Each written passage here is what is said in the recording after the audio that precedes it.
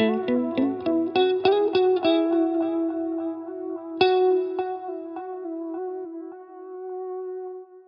hello. Happy Friday. Happy Friday, everybody. Is anybody happy that it's Friday at all? I am. Even remotely happy? Yeah. Yes. Yes, definitely. We have one announcement, which is a little bit far out, but we just want to make sure that you're definitely aware. So Thanksgiving week, we are not meeting in here for the lecture on Monday, nor are we meeting in sections on Wednesday. However, we're still having class. We're just going to have it in a different way. We're going to have some things for you to watch and listen to.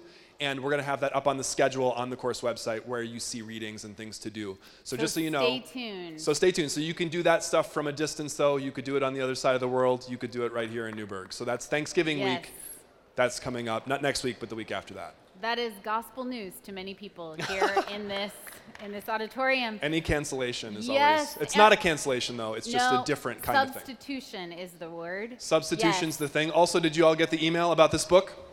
Athanasius on the Incarnation. This was on the list of required texts at the beginning of the semester. Probably 99% of you already had it. I know. Yes, but for the 1% who don't, for the we wanted to percenters. remind you to get it. It's a very short book, and you're not going to be even reading all of it. It's really, it's one of the most important theological books in the history of Christianity, actually.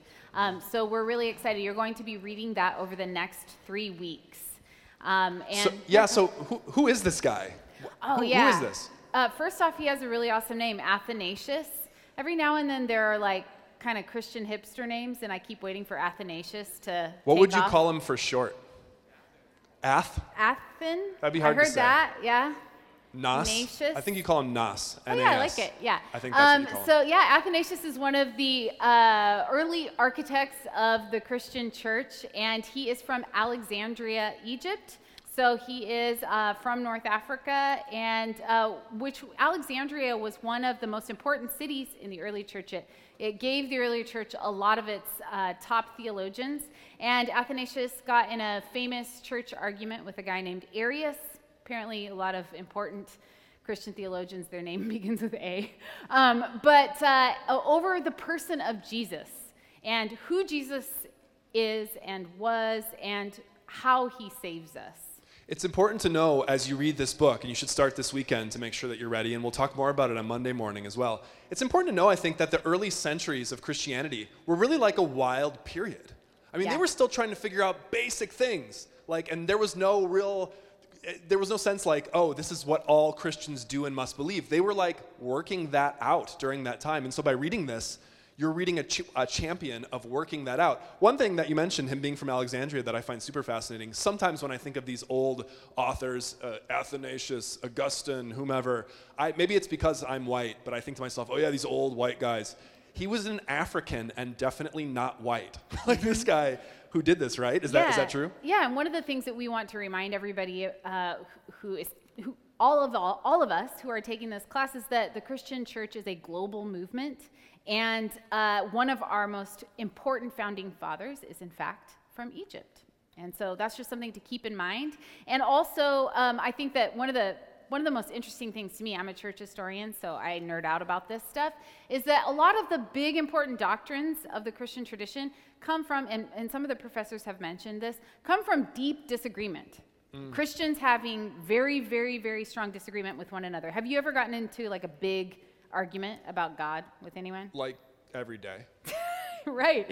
So, I actually think those things are really fun. But this point of disagreement is an opportunity for Christians to really think deeply about who Jesus is and what he means. So if you have heard anything you've disagreed with about Jesus, about God this semester, either from the stage or from your own personal conversations with people, you can look at it not necessarily as the worst thing in the world to happen, but maybe more like an opportunity to actually think deeply about who God is and what it means to follow after God. An opportunity to clarify what you think. Like in this class, raise your hand. Let's do some hand raising. Yeah, I like that. Have you ever heard a single thing that you agreed with? Anything at all? Have you ever heard a thing that you agreed with? A single thing, yeah. Have you ever heard a single thing that you disagreed with in this room?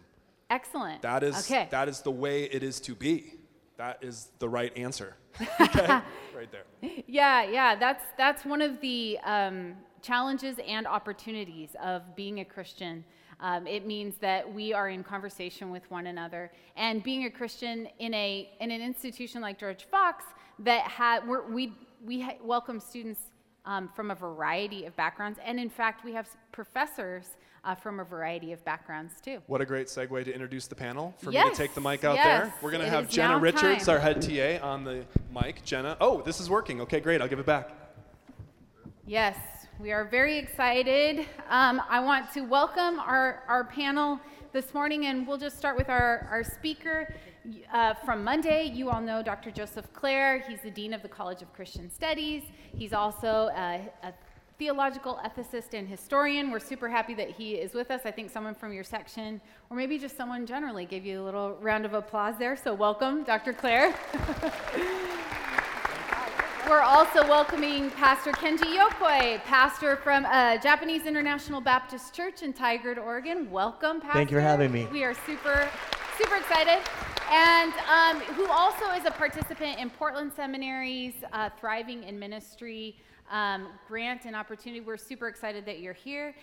We also have another one of our professors and also Pastor Dominic Doan from Westside, a Jesus Church, on the border of Tigard and Portland, so kind of in the same area, and also host of Pursuing Faith, a new podcast, and also someone who's going to be teaching a special class this spring.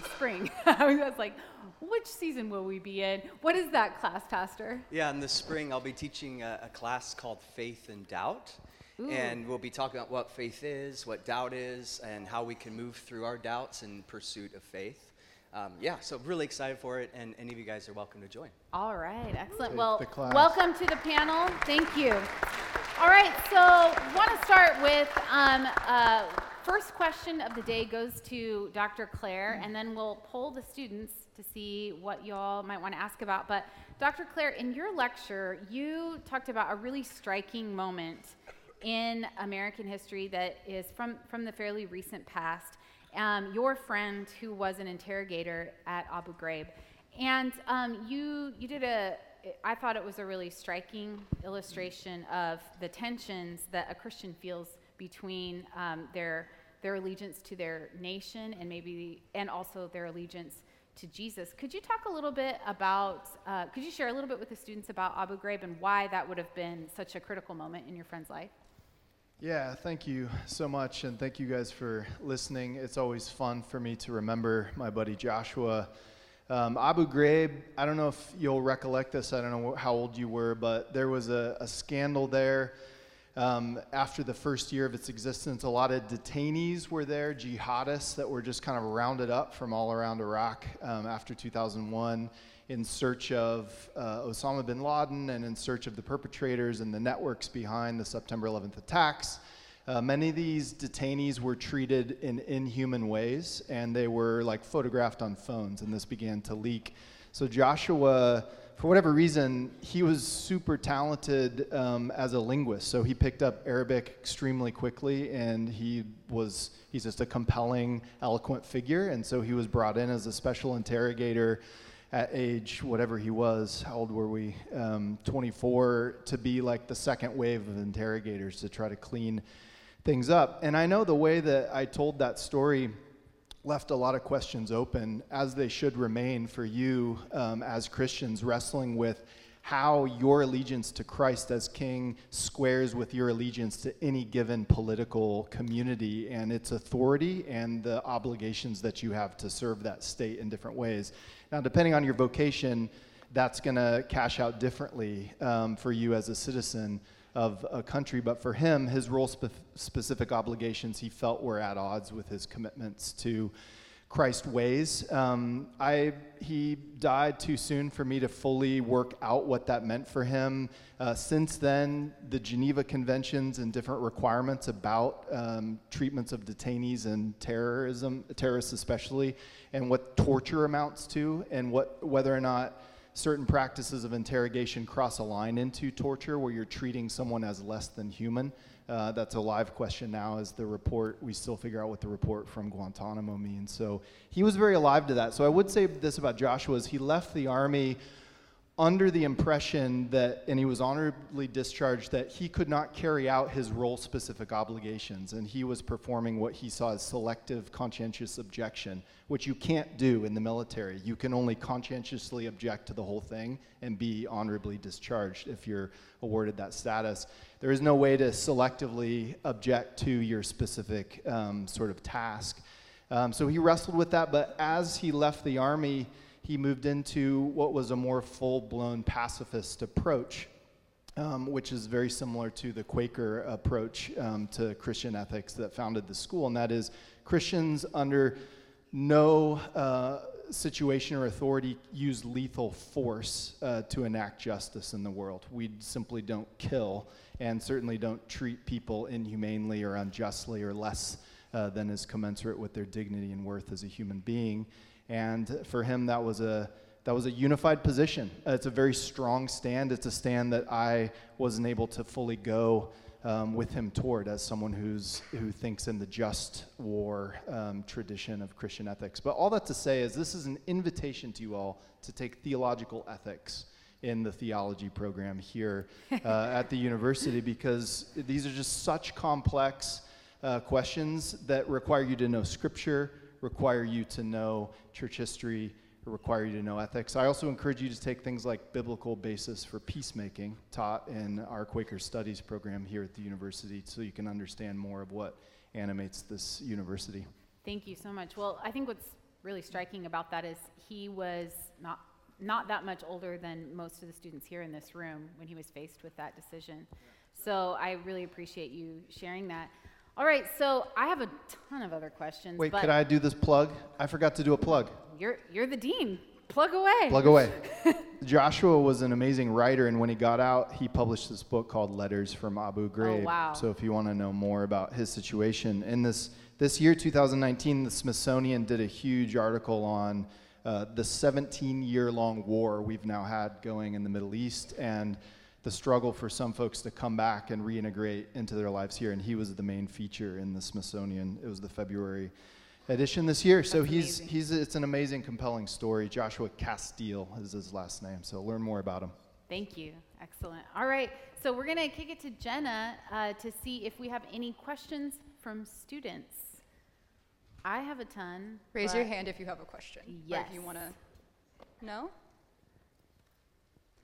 Oh, there's a written one. That's Aha. good. But I want to hear from like a voice first before I read this. I'm going to pull a Brian and do that. So someone has to talk. Brian Ardoke. Just one. Have we figured out what Brian's middle name is yet? A couple guesses. Oh, I think I heard it. One person. Be the brave one. No? Do you want me to look through the written ones? Okay. What's up? Where are the questions? Oh.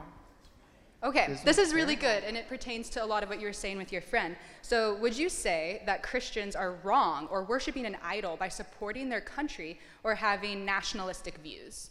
Ooh, okay. So why don't we start? I really appreciate that question. Professor Doan, do you want to take a crack at that first? Oh, man. Well, I was born in England, so we could talk about the Queen. There you if go. like. Yeah. Yeah, You know. just took your citizen. Well, go ahead. Yeah. Yeah. So, our Lord is Jesus, and I don't think that necessarily has to be in complete tension with love of country. About a year ago, I was up in Canada, and at the beginning of this church service where they invited me to come speak, I guess it was their like Canadian version of the 4th of July, and he gets up there and he's like, do you all want to sing our song, A? And everyone's like, yes. And so they sang their national Canadian song. And at first it kind of threw me. I'm like, what? This is kind of odd in a church setting. But then I talked to the pastor afterwards. He's like, it's not like a weird like worship of country thing. We just are thankful to be here. And I think that kind of version of patriotism is an awesome thing. But when it begins to push Jesus aside or the values of our faith aside, then there's a tension. And we certainly see that tension in the early church. Oh, wow. Pastor Yoko, what do you think about that? I was born in Japan, and just like a pastor, not in Japan, of course, but foreigner. But I just got my citizenship about a year ago. Oh, wow. Yeah, and I am super proud to be an American, and we did the Pledge of Allegiance, and I actually led it in the court, and it was a really powerful moment. But I don't know how much more I can add on to what you said, but I agree with what you said. That I've heard that before. It's a really, really good question.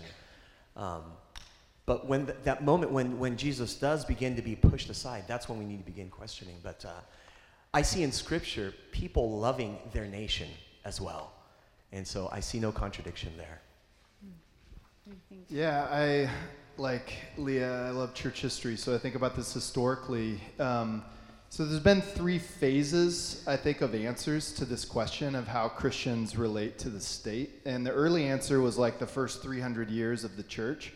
And it was very easy to answer because Christians were being killed by the state, by the Roman Empire. They were an affront because they were calling someone else Kyrios. They were living a totally alternate lifestyle. Tons of Christians, like they are around the world today, in different states, were killed for their faith. And so there was a kind of opposition between Christianity and the state, and so they could live very purely out the peaceable kingdom, the new vision of a kingdom, not fighting back, but going humbly into the circus and the arena to be eaten by the animals in front of the empire.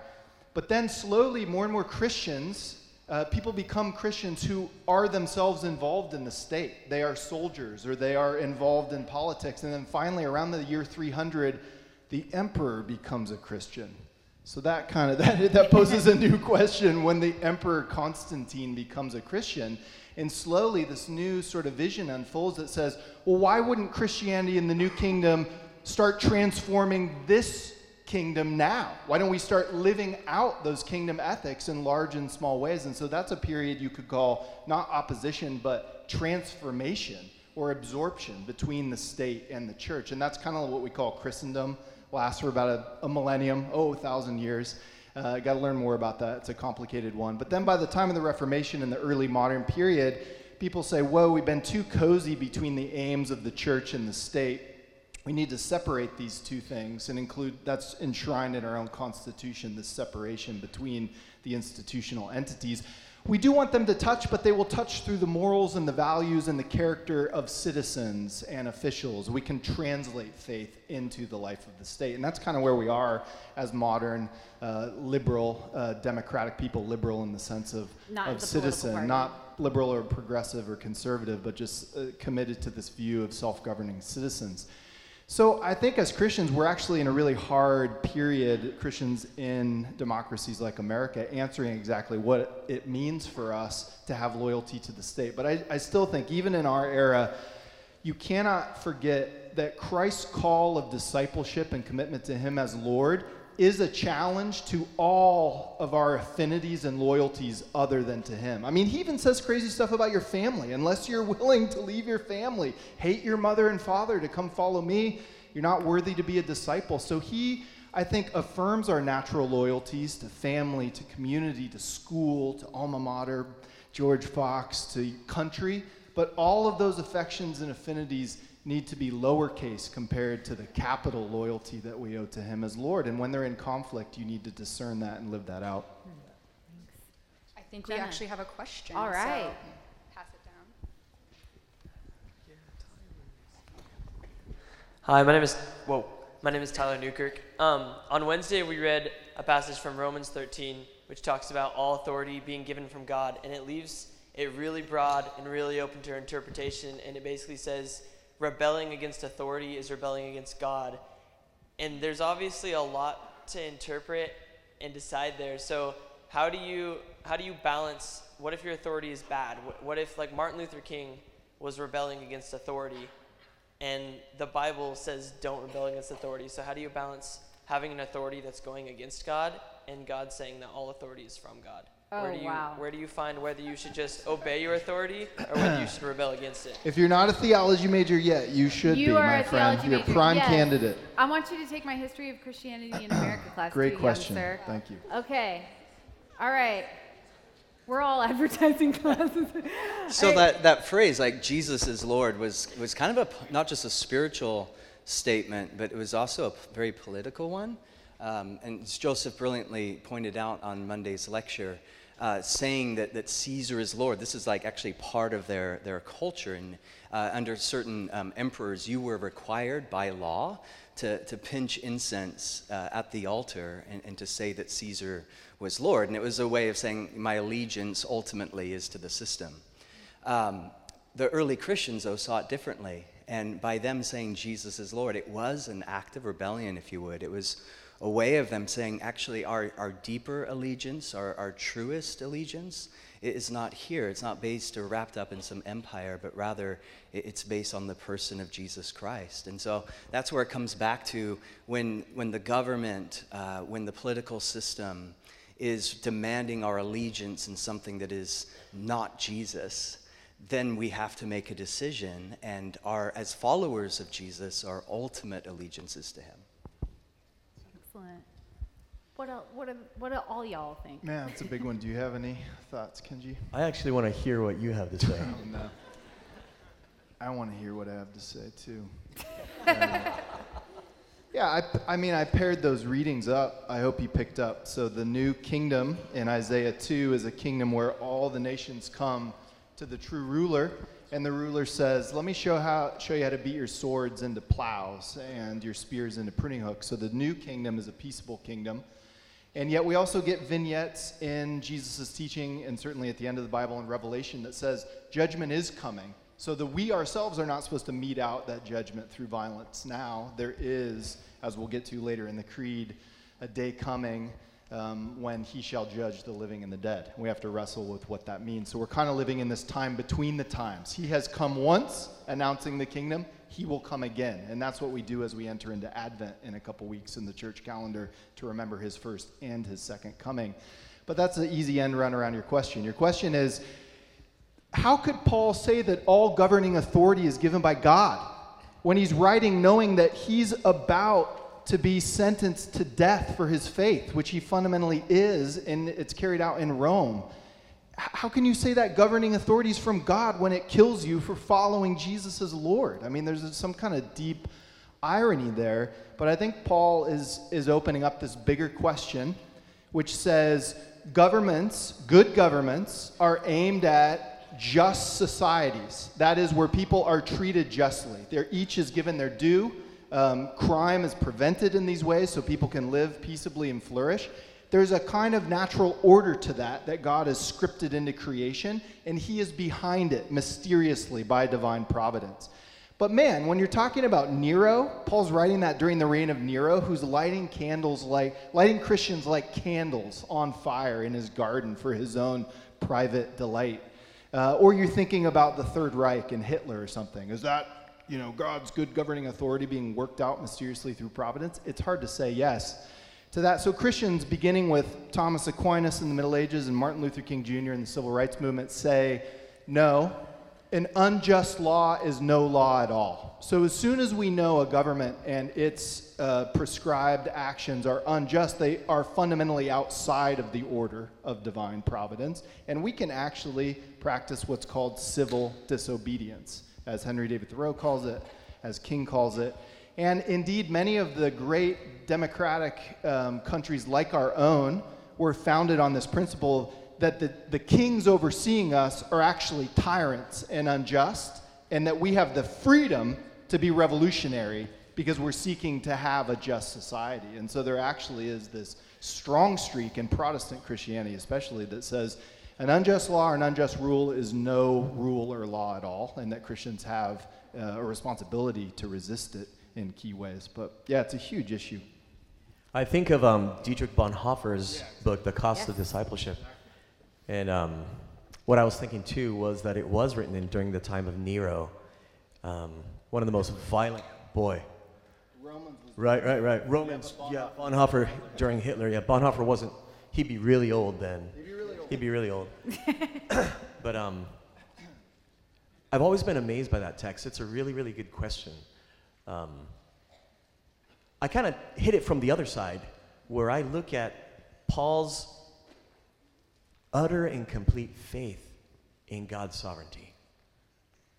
It's like that even through such a terrible thing, it's going to eventually cost him his life, that he would still say, hey, you got to honor your leaders above you. And I'm not saying, just like a professor said, you don't need to like what Dietrich Bonhoeffer did, rebelled against the Nazis. There is that civil disobedience component, but I really want to emulate that kind of trust in God, that kind of dependence on his sovereignty. Especially in America, I travel to different states, but we're a very legal-centered country. We take people to court all the time, and we want justice, right? That's a real buzzword. But to be able to say that even though things are unfair in my life, being able to say, God, you've got my back. I love that. I love that about that passage. Thank you. Great question. I think it's worth noting that many Christians in these United States have diverse answers to that. So some Christians see no problem whatsoever with, proud to be an American, flying flag, Pledge of Allegiance. Some think that it's unfaithful to the Christian life to engage in that, even in this country. So there's a wide variety of answers. Thank you so much for that. Jenna, what do you have for us? Yeah, I think we still have a question. Okay. Pass it down. Hello, my name is Mark. My question, you guys have made it very clear that Jesus is the ultimate authority and the one we're following. So is there really any point at all in following earthly leaders, especially in political context, committing to either Republican or liberal? Does it even matter? Oh, wow. Should you just Okay, give up the so whole thing? Republican, Democrat, many other less populated parties. Jesus for king. Yeah, Jesus for for president. president, Should you write in Jesus for November president? Someone 2020, close yeah. to me does that every single year. Yeah. Independent. Oh, it's such a good question. I think to Leah's point, those twin impulses that I described about the early church, the kind of pre-Constantine, let's be separate and oppose the state and be this rarefied, small, countercultural, truly peaceful, just community. Or to say, let's absorb this baby and transform this baby and make America Christian again, or something like that. Those impulses are still with us in present contemporary Christianity, and I think you can stray, in my view, in either direction. I think, Mark, to your point, the bottom line is that we have to get the vertical lordship right of getting Christ as our king.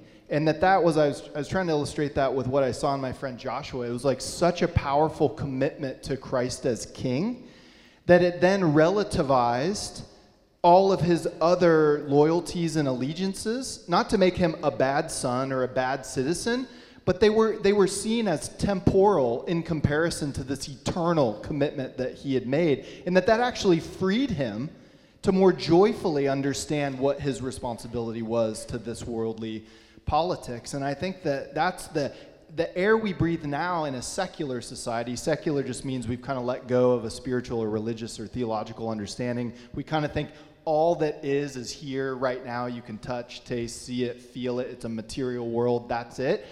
That so intensifies the pressure and the seriousness of getting politics right, getting our common lives right, because we have no hope of anything beyond this whatsoever. And I think that kind of lowered ceiling and intense pressure of the secular makes us think that those allegiances matter way more than they do. Because my thing is there's a lot of open questions in Scripture in political ethics. Some people think the translation of Jesus' teachings is universal health care for all. Some people think the translation of Jesus' teachings is definitely protecting the innocent life of babies in the womb. You can see how you get to both of those places out of the Scriptures, but there's not a clear, boom, you just trot the Scripture out, name it, put it in political law, and make everybody bow down to it. So it's this intense work of keeping Jesus Lord and then finding how do we actually bring and translate our faith into the public arena. But man, I think Jesus he'd be aghast at the two-party tribal tweetathon. I think it's a joke, and I think he'd call it for what it is. Tweetathon, that's a tweetable word right there. I like it. Pastors, I'd like to ask you as pastors, how would you address this question? I think we're kind of politically homeless, a lot of us right now, because we kind of see things on either side that seem contrary to the heart of Jesus. And your question draws out, I think, this longing for a kingdom that is not of this world. And like you were saying, that our role as followers of Jesus isn't to exclude ourselves from society, but rather to invest ourselves in society. Jesus said, you are salt and you are light. And salt in the ancient world was used as a preservation, but also it was pressed into meat and fish or whatever to give it flavor. And I think our role is really to be pressed in and invested in society, to be a faithful presence there, while trying our best to reflect the reality, the beauty of Jesus and his kingdom, which is taking ground, which is transforming the system from the outside in or inside out. The church can be a really tricky place because what are the two things you never discuss with strangers, right? Religion and politics, right? And you have both within the church walls. But for us, the way we approach it is there are going to be people with differing opinions. My personal opinion is that Jesus would not be a Democrat or a Republican. He just wouldn't. But in the church, being able to have these conversations and being able to disagree with other believers and for that to be okay and for that not to divide us, like this Bible study over here is just for the Democrats and over here is for the Republicans. And it can't be that way because Christ's love overrides everything. Regardless of our differences, we need to be able to come together and love each other. And that is what keeps us together, Christ's blood and his love. And it's a really good test, actually, for us. Because can we stand up under the differing opinions that we have in political views and so on and so forth? And so far we have, because his love is just that great. I think of the passage where Jesus says to Peter, render unto Caesar what is Caesar's, and to God what is God's. And I feel like in this political realm, it's the same. That God doesn't want you to, go out and be Republican or Democrat. That's not what he's about. That's not what he wants from us. But he wants our hearts. He wants our love, our worship.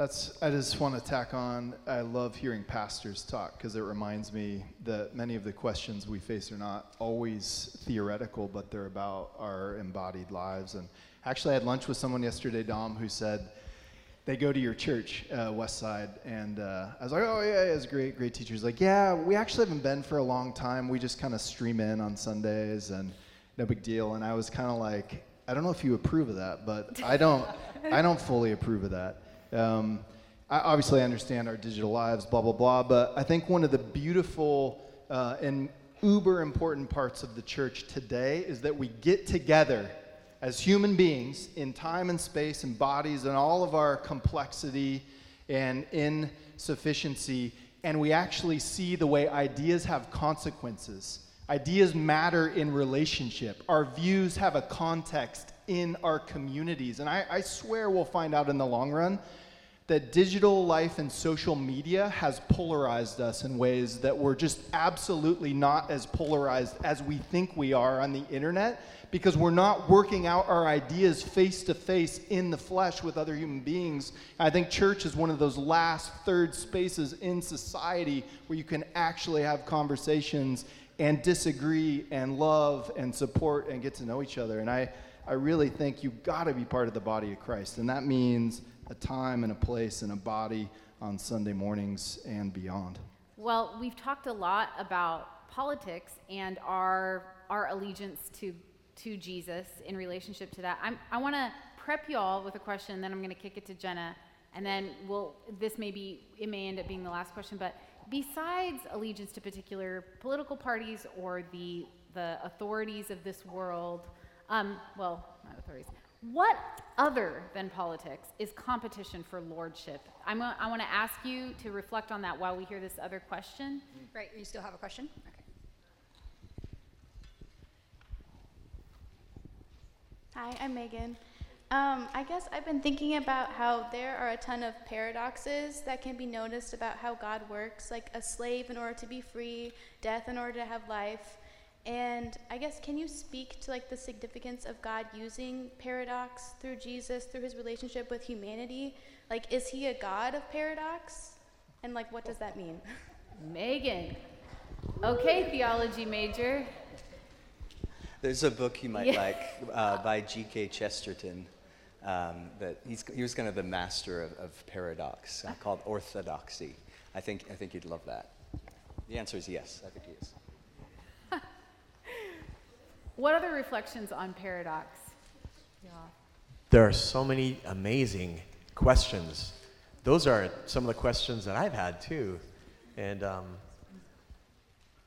I feel like in my experience walking with the Savior, that kind of paradoxical nature has been really helpful for me because it forces me to think and to consciously make a decision rather than just going through the motions of my life. And secondly, his ways are so different than mine that over the years, it's been easier and easier for me to begin to hear his voice and to follow because it's so different than mine. Does that make sense?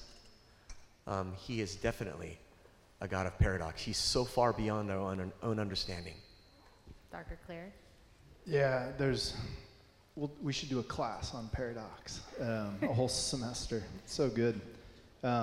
Yeah, this idea that there's a paradox or a belief, like beliefs that seem incompatible but are reconcilable at some higher mysterious level.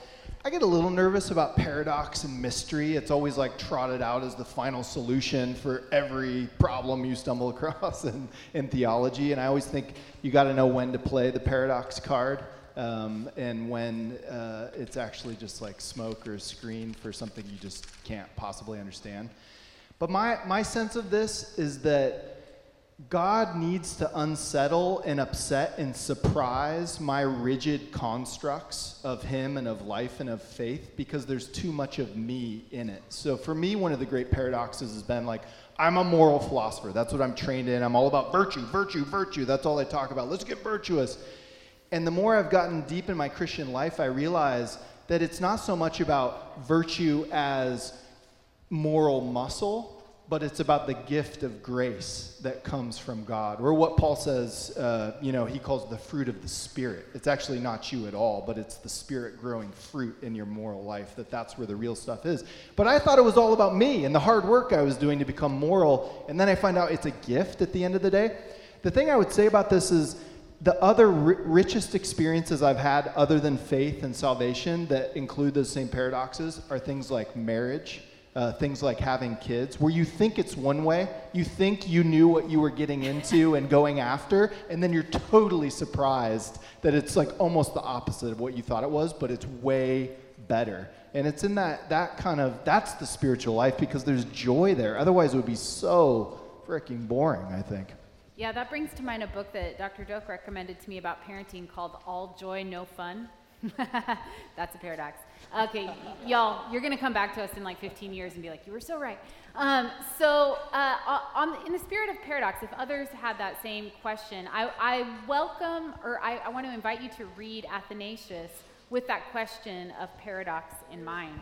I want to invite you all to a lightning round. We have about a couple of minutes left. In your opinion, what are the biggest competitors for the lordship of Jesus in the average Christian's life today? Could be yours, could be just generally what you see. I mean, I think saying Jesus is Lord has implications for absolutely everything, like our finances, our generosity, our relationships, our sexuality, our emotional life, where we go online. Like, if Jesus is Lord, that is going to infiltrate who we are as individuals and what we do and where we go. And so it's a constant battle. You know, Paul, he talked about this wrestling between the flesh and the spirit. And there's this desire. He says, I want to be this way, but so often I'm not. And he's like, oh, wretched man that I am, who can deliver me from the body of this death? Because we say Jesus is Lord, and yet many times, if we're honest, like we don't live that out. But the good news is there is therefore now no condemnation to those who are in Jesus. That even when we fail in that respect, his grace, here's the paradox, right? His grace is sufficient for us to pick us back up and continue us on in the journey. All right, lightning round answers. What do you think? Biggest competitors? Thank you. I want to go before you because you always give such good answers. Give me a break. From my personal experience, this is straight from my heart. My family. This is an area that I'm continually having to live in tension with and still haven't figured out yet. I'm from a pastor's home, so my father was a pastor as well, and so am I, and I've been pastoring for 18 years full time now. When my first boy, we have 5 children, but when my oldest son was born, I remember my world transforming and thinking John 3:16 is completely and entirely new to me now, because I would never give my only son for anybody. I remember thinking that. And growing up in a pastor's home, sometimes you get put on the back burner. And my parents did a fabulous job. All the children, there's 6 of us, we all walk with the Lord. We love the Lord. We're serving in ministry. My older brother's a pastor too as well. But I remember thinking, you know what? I don't want my children to experience the kind of loneliness that I experienced because my parents were always gone. And so what often happens is the pendulum swings, and now I'm on the other side where I can often spend too much time with family or give too much focus and love and attention, and so that my children don't experience what I experienced. And it's difficult to understand if you don't come from a pastor's home. Well, maybe, you know what? Maybe your parents worked a lot. Maybe that pastoral career could be replaced by just work. All right.